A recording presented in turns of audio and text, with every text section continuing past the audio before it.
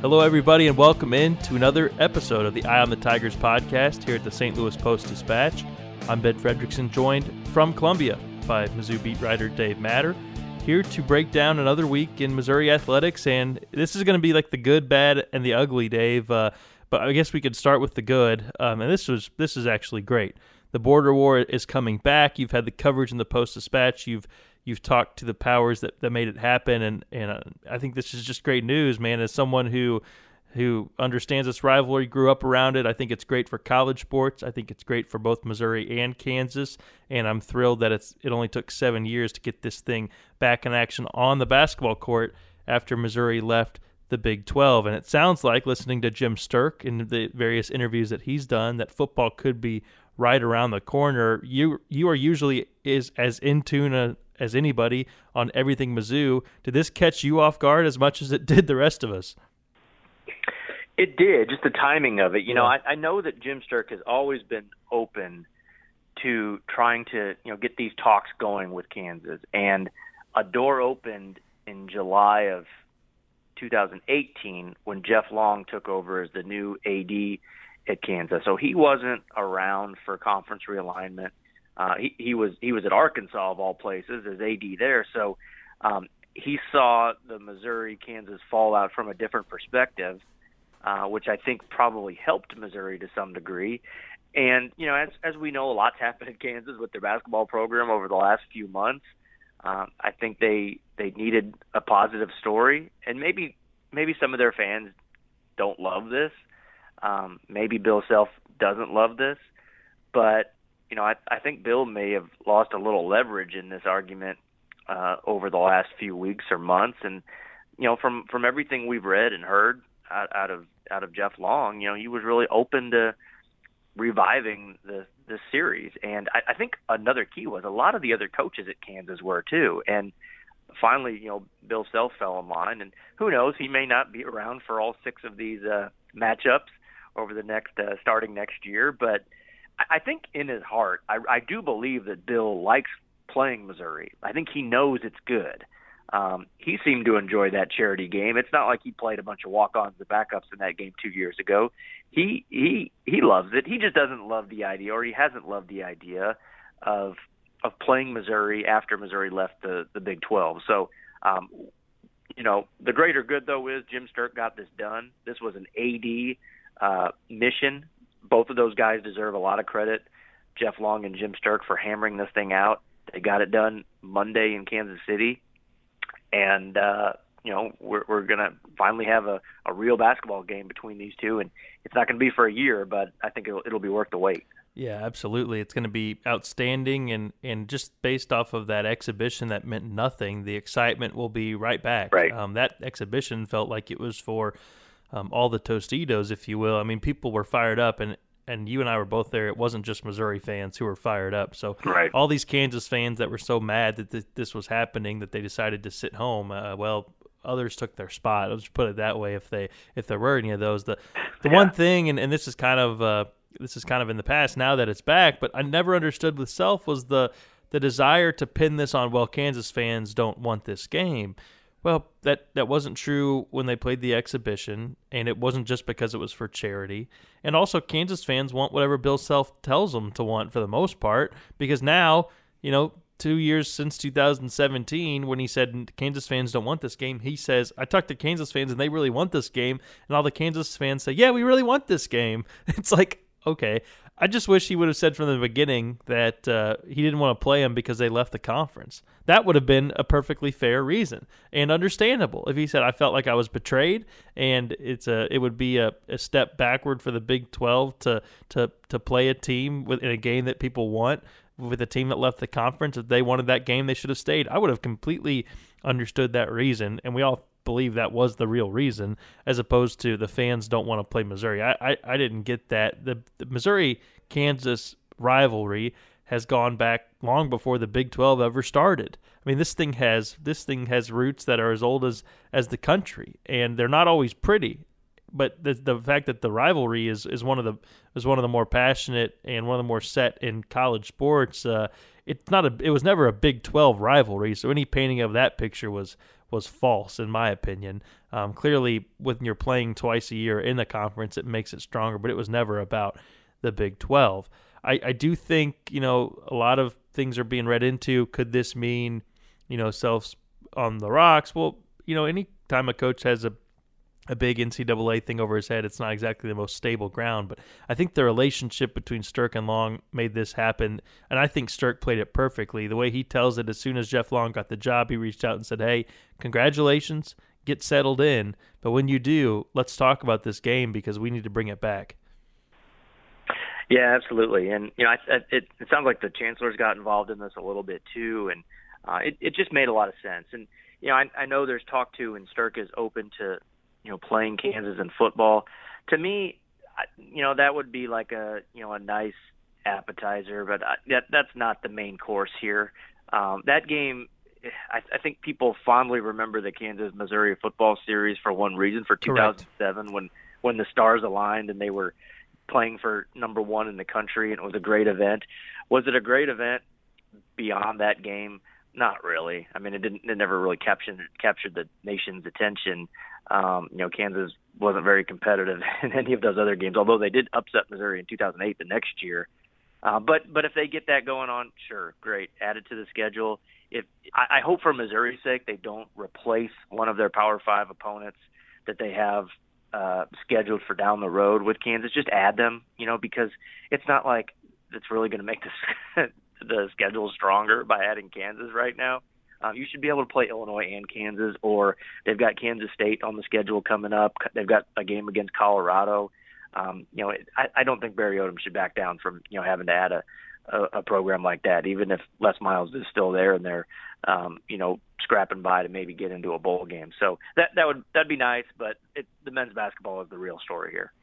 Absolutely, and I think that it's a good thing that they play in other sports, but it was always about the hoops, and it always will be about the hoops, even though Missouri has lost a lot more than they've won. And it's, right. I think if they can win one or two of those games in 6, they feel really good about it. But that's how this rivalry always is. It's always kind of been, at least in the modern era, David versus Goliath a little bit, and sometimes the little guy wins. So the other thing I wanted to say is I hope this is kind of an eyebrow raiser across college sports, because there are a lot of games that a lot of people want to see that are not being played for various reasons. Right. Politics, people being, standoffish toward one another, fear of losing to someone, all these different things combined, conference realignment issues.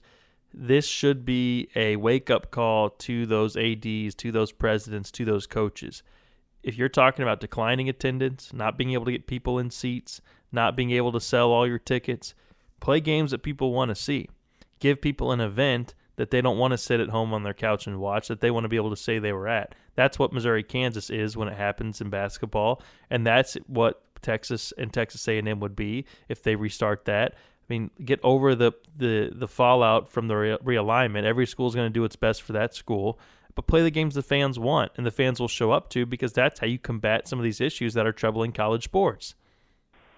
Absolutely. And, what's interesting about this series going forward with Kansas, conference stakes are not going to be on the line. It's going to feel different. It's going to feel like the bragging rights game, because it's the one thing you look forward to every year. When the horn sounds and it's over, there's no feeling of, we'll get them back at our place later in the conference season. No, this is going to be it. And it's not going to make or break what happens for you starting in January when conference play begins, but it's going to add some excitement to, the non-conference portion of the season, where you're not just kind of counting down the days to bragging rights in St. Louis. This year, Missouri's non-conference schedule for basketball, they've got some nice name opponents, but none of them are at home. They play Butler. They go on the road to play Xavier. They play Temple. Next year they're going to play Utah. If Utah ever, fulfills the second half of that contract, they're always going to have the Illinois game. But this adds something to look forward to, heck, in the summertime when you're looking forward to college basketball season. So I think that's a big plus, because Missouri fans, let's face it, even if they expect to have a good team, there's not many games in the SEC schedule you're really looking forward to. It's just it hasn't caught on, even though the league is better than it's ever been. This really adds a milestone kind of peg in the schedule where you can say, okay, here's something we can look forward to. This is what I want for Christmas, honey. Get me tickets to this game, wherever it is. Totally, and it's doing it at a time of the year when college basketball is overlooked, and you really get those opening games the first week of the season, and then it goes off the grid until March. And big games like this before conference play starts is a great way to get people talking about college hoops. I mean, here we are in the midst of football season talking about college hoops. So as we transition into talking about football, I hope this is a lesson for those around to say, hey, put some big games on the schedule. Play that rival that you've been putting off. Play that in-state school that you've been trying to avoid. People will go. People will spend money to watch it. So don't complain about declining attendance and disinterested fans if you're not playing decent games and you're not giving people the games they want to see. So that's my soapbox rant there. And now we'll flip the page to the other side of the spectrum, a bad topic for Missouri, and something that we've had basically a few days now to kind of wrap our heads around what happened down there in Nashville. You were there covering the loss to Vanderbilt, and you've had some great coverage of the game, but also some really interesting research that you did about Missouri and its tenure and its percentage against underdogs in the Barry Odom era. A winning percentage that is 13th lowest against teams it's favored to beat in the SEC since Odom took over. Now we can compare this with the 18 and I think it was 18-7 record that puts Missouri right up there in the top ranks with its past 30 so games. So there's two kind of ways to talk about this, and the truth is probably somewhere in the middle. It seems like Missouri is moving in the right direction, yet they have a very very bad ability and a bad habit of kind of getting their Achilles buckled against teams that they should beat at this point in year 4. Let's start with the game, and then we'll get to the bigger picture stuff. What can be said about this game at Vanderbilt that hasn't been said? It was pretty much a no-show performance across the board for the offense. I thought the defense was a little bit better, but also made some costly mistakes, some bad penalties at a bad time, and didn't do quite what it needed to do to stop a really good running back in Keyshawn Vaughn. How did you see it in the moment, and what have you kind of come to think of it after given a chance to rewatch it and let it settle a little bit? It doesn't get any better, especially for the offense. No doubt. It was just it was an F performance.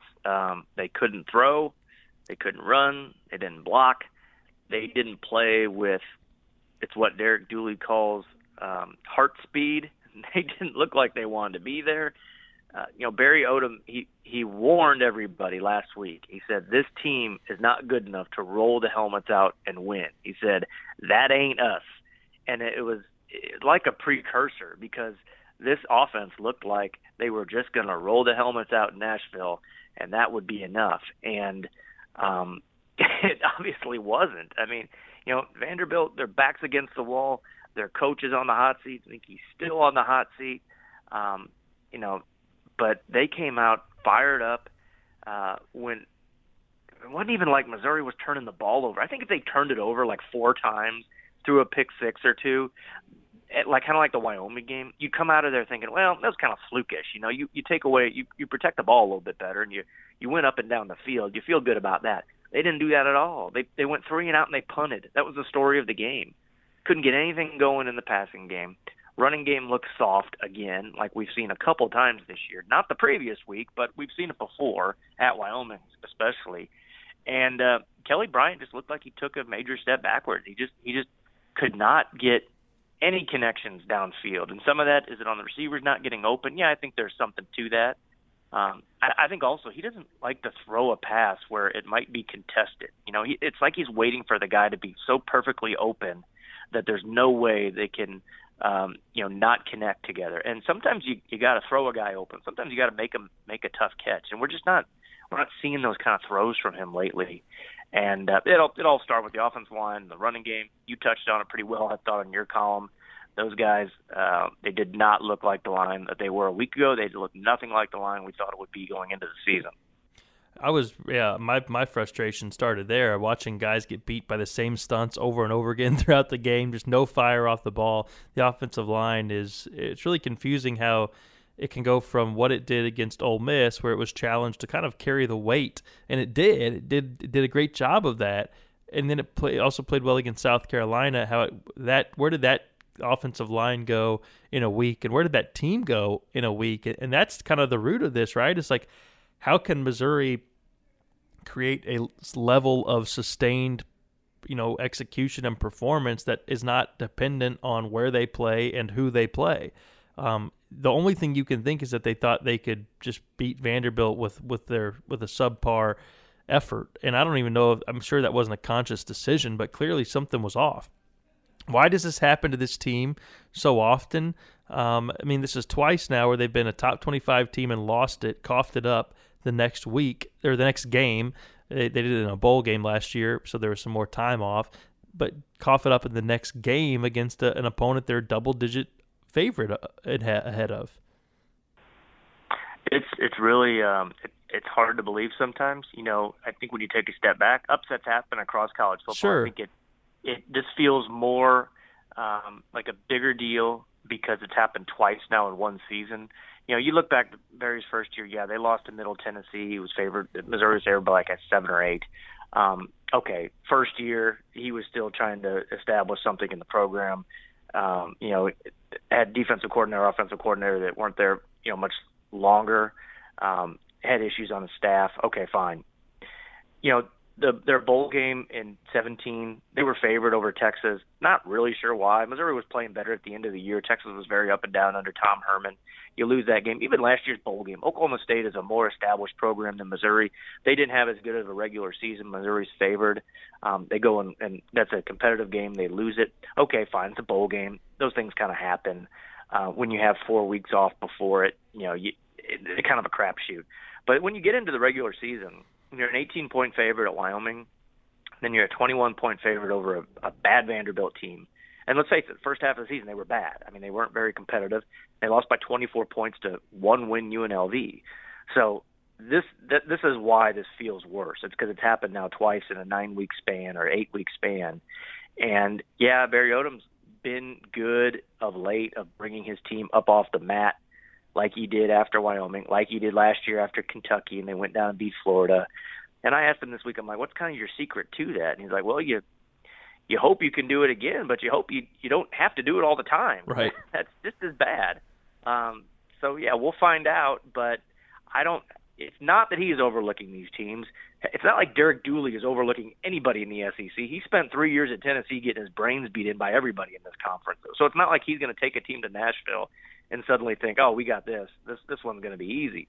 I think the coaches get it, but either there's a disconnect between telling the players you got to be ready for anything, or something is just off when the game kicks off and these teams look like they're not ready, to go toe-to-toe with somebody whose record might not be as good as theirs. Yeah, I definitely think there's some sort of a disconnect because you can see Barry Odom ready to chew through a table after these losses, and the players talk about it's a long season. We were in a worse spot last year, and it's like, I guess some of that's good because it allows them to put it behind them and take off on another stretch of wins, but you also have to have players that understand that, losing to Wyoming and losing to Vanderbilt is not what this team should be doing. It's too talented for that. And I think if I would have told you that Missouri was going to be 5-2, you would have said, yeah, I could see that, possibly happening.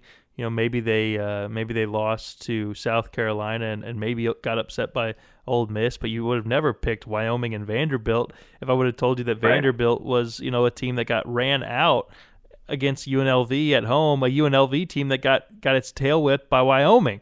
So that's it's the how that behind the record that makes it confounding, and there's already been discussion this week about it seems like every time Missouri loses now there's talk of, well, Barry Odom's job security, and I don't want to dismiss that because if Jim Sterk's goal is to have a top 25 team and he says that's the goal, then a 4th-year coach who twice who has reached that plateau of a top 25 team and then lost it the next week, that's not what the athletic director wants. So it's a fair conversation, But I also think that Jim Sterk is looking at this from the beginning of the Barry Odom era, and he's going to measure the season in whole. I don't think Barry's on the hot seat, but I do think it's safe to say that if this continues to be a trend, if they don't plant their flag in this issue and move on to another one, then it could be something that becomes a deciding factor in his long-term tenure down the line. Not now, not this season,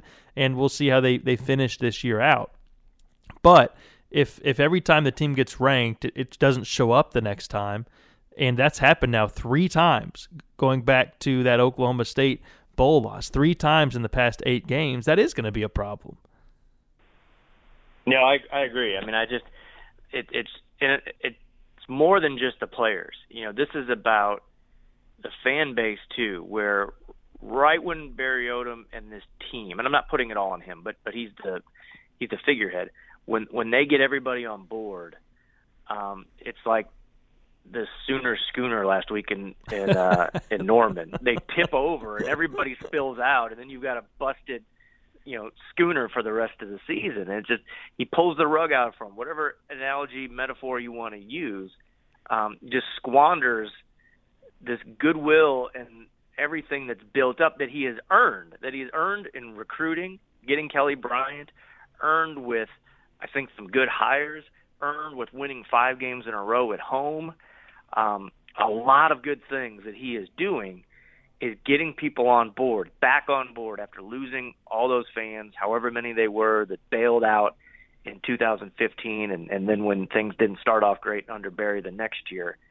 And then you have a Wyoming, and then you have a Vanderbilt, and you just wonder, how many did you lose again, and what's it going to take to win them back? And that the players don't need to be consumed with that. They just need to worry about the next game, not their head coach and all the implications and all winning fans back from 2015 when they were in high school.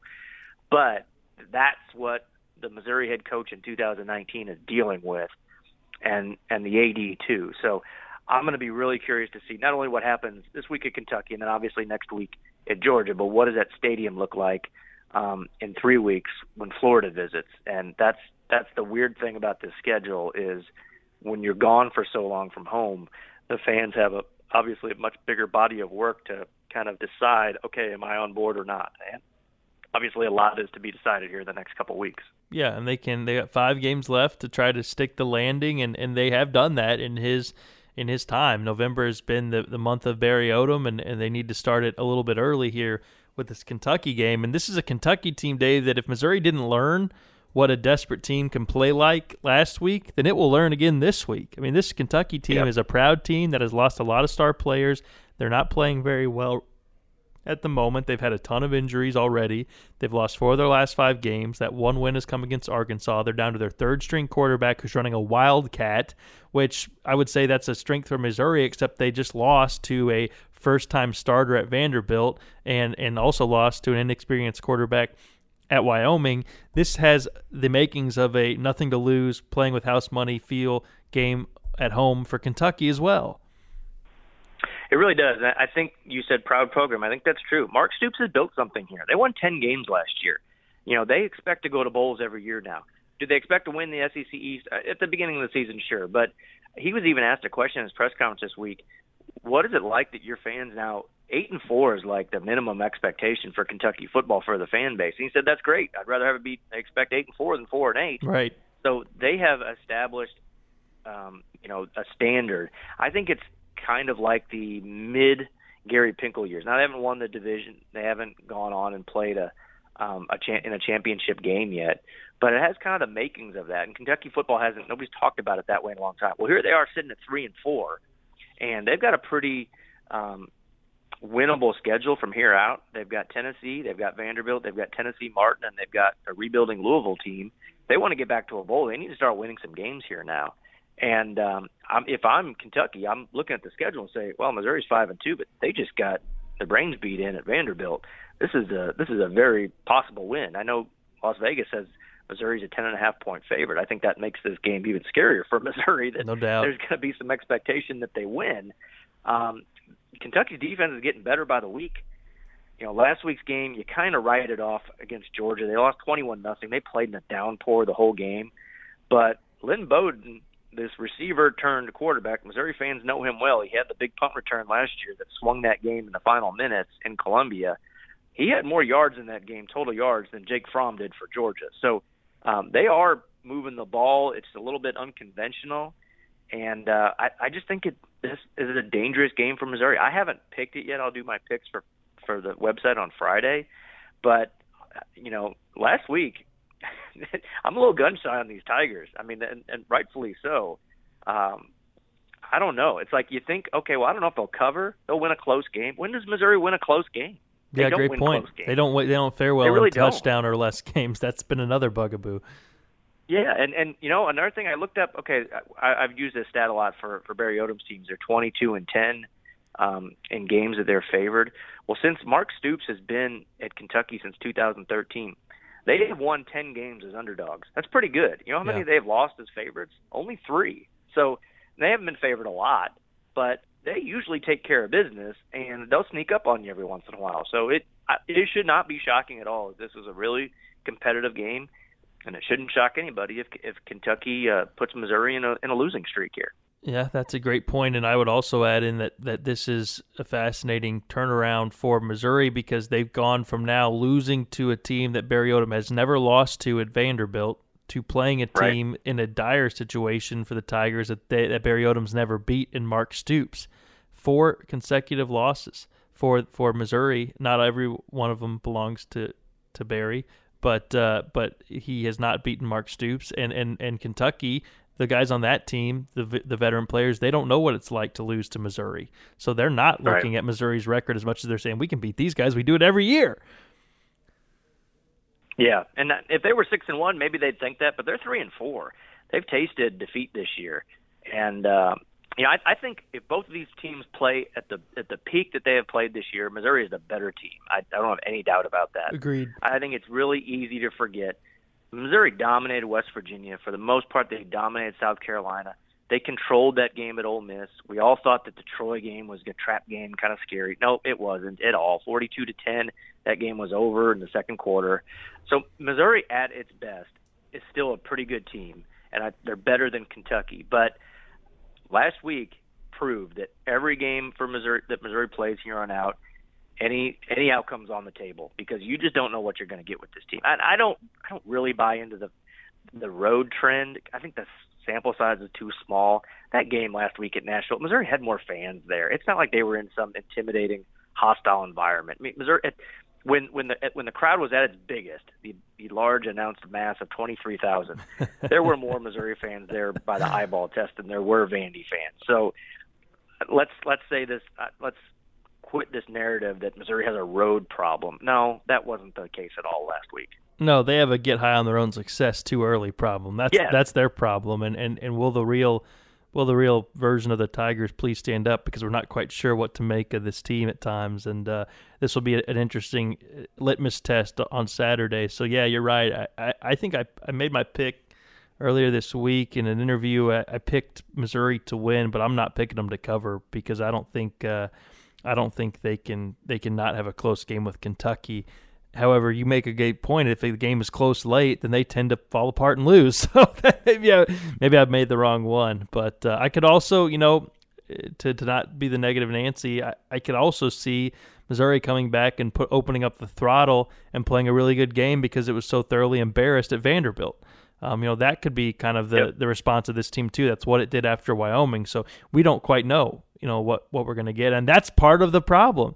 When Alabama rolls up to a football field, you pretty much know what you're going to get, and crazy things can happen, turnovers, mistakes, whatever. But the intensity, the execution, the brand, the standard, and I think that's what Missouri is right now. They're a good football team that doesn't have its standards set in place week to week. And that shows when you get jumped by these underdogs 3 times in your past 8 games. So how do they figure that out on the fly? It's a tough thing to do. We'll see if they can chip away at it a little bit more on Saturday. Dave, you'll be at the game with coverage for STL Today and the Post-Dispatch. We got some basketball talk in today. We'll have more coming up in the coming weeks as the Missouri men's basketball team and women's gets ready to start play. So make sure you are subscribed to the Eye on the Tigers podcast on Google Play or iTunes, whatever you use. Just search Eye on the Tigers podcast, or if you're looking for it on the website, go to stltoday.com/podcast, and you can find us there. For Dave Matter, I'm Ben Fredrickson. We will talk to you next time.